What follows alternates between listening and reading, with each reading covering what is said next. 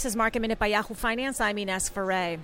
The markets moved towards session highs with the S&P gaining the most after the Federal Reserve announced new measures to help companies struggling from the impact of the coronavirus to get short-term funding amid the outbreak. Looking at the sectors which are leading on the upside, those include some of the defensive sectors, including utilities, consumer staples, and also real estate.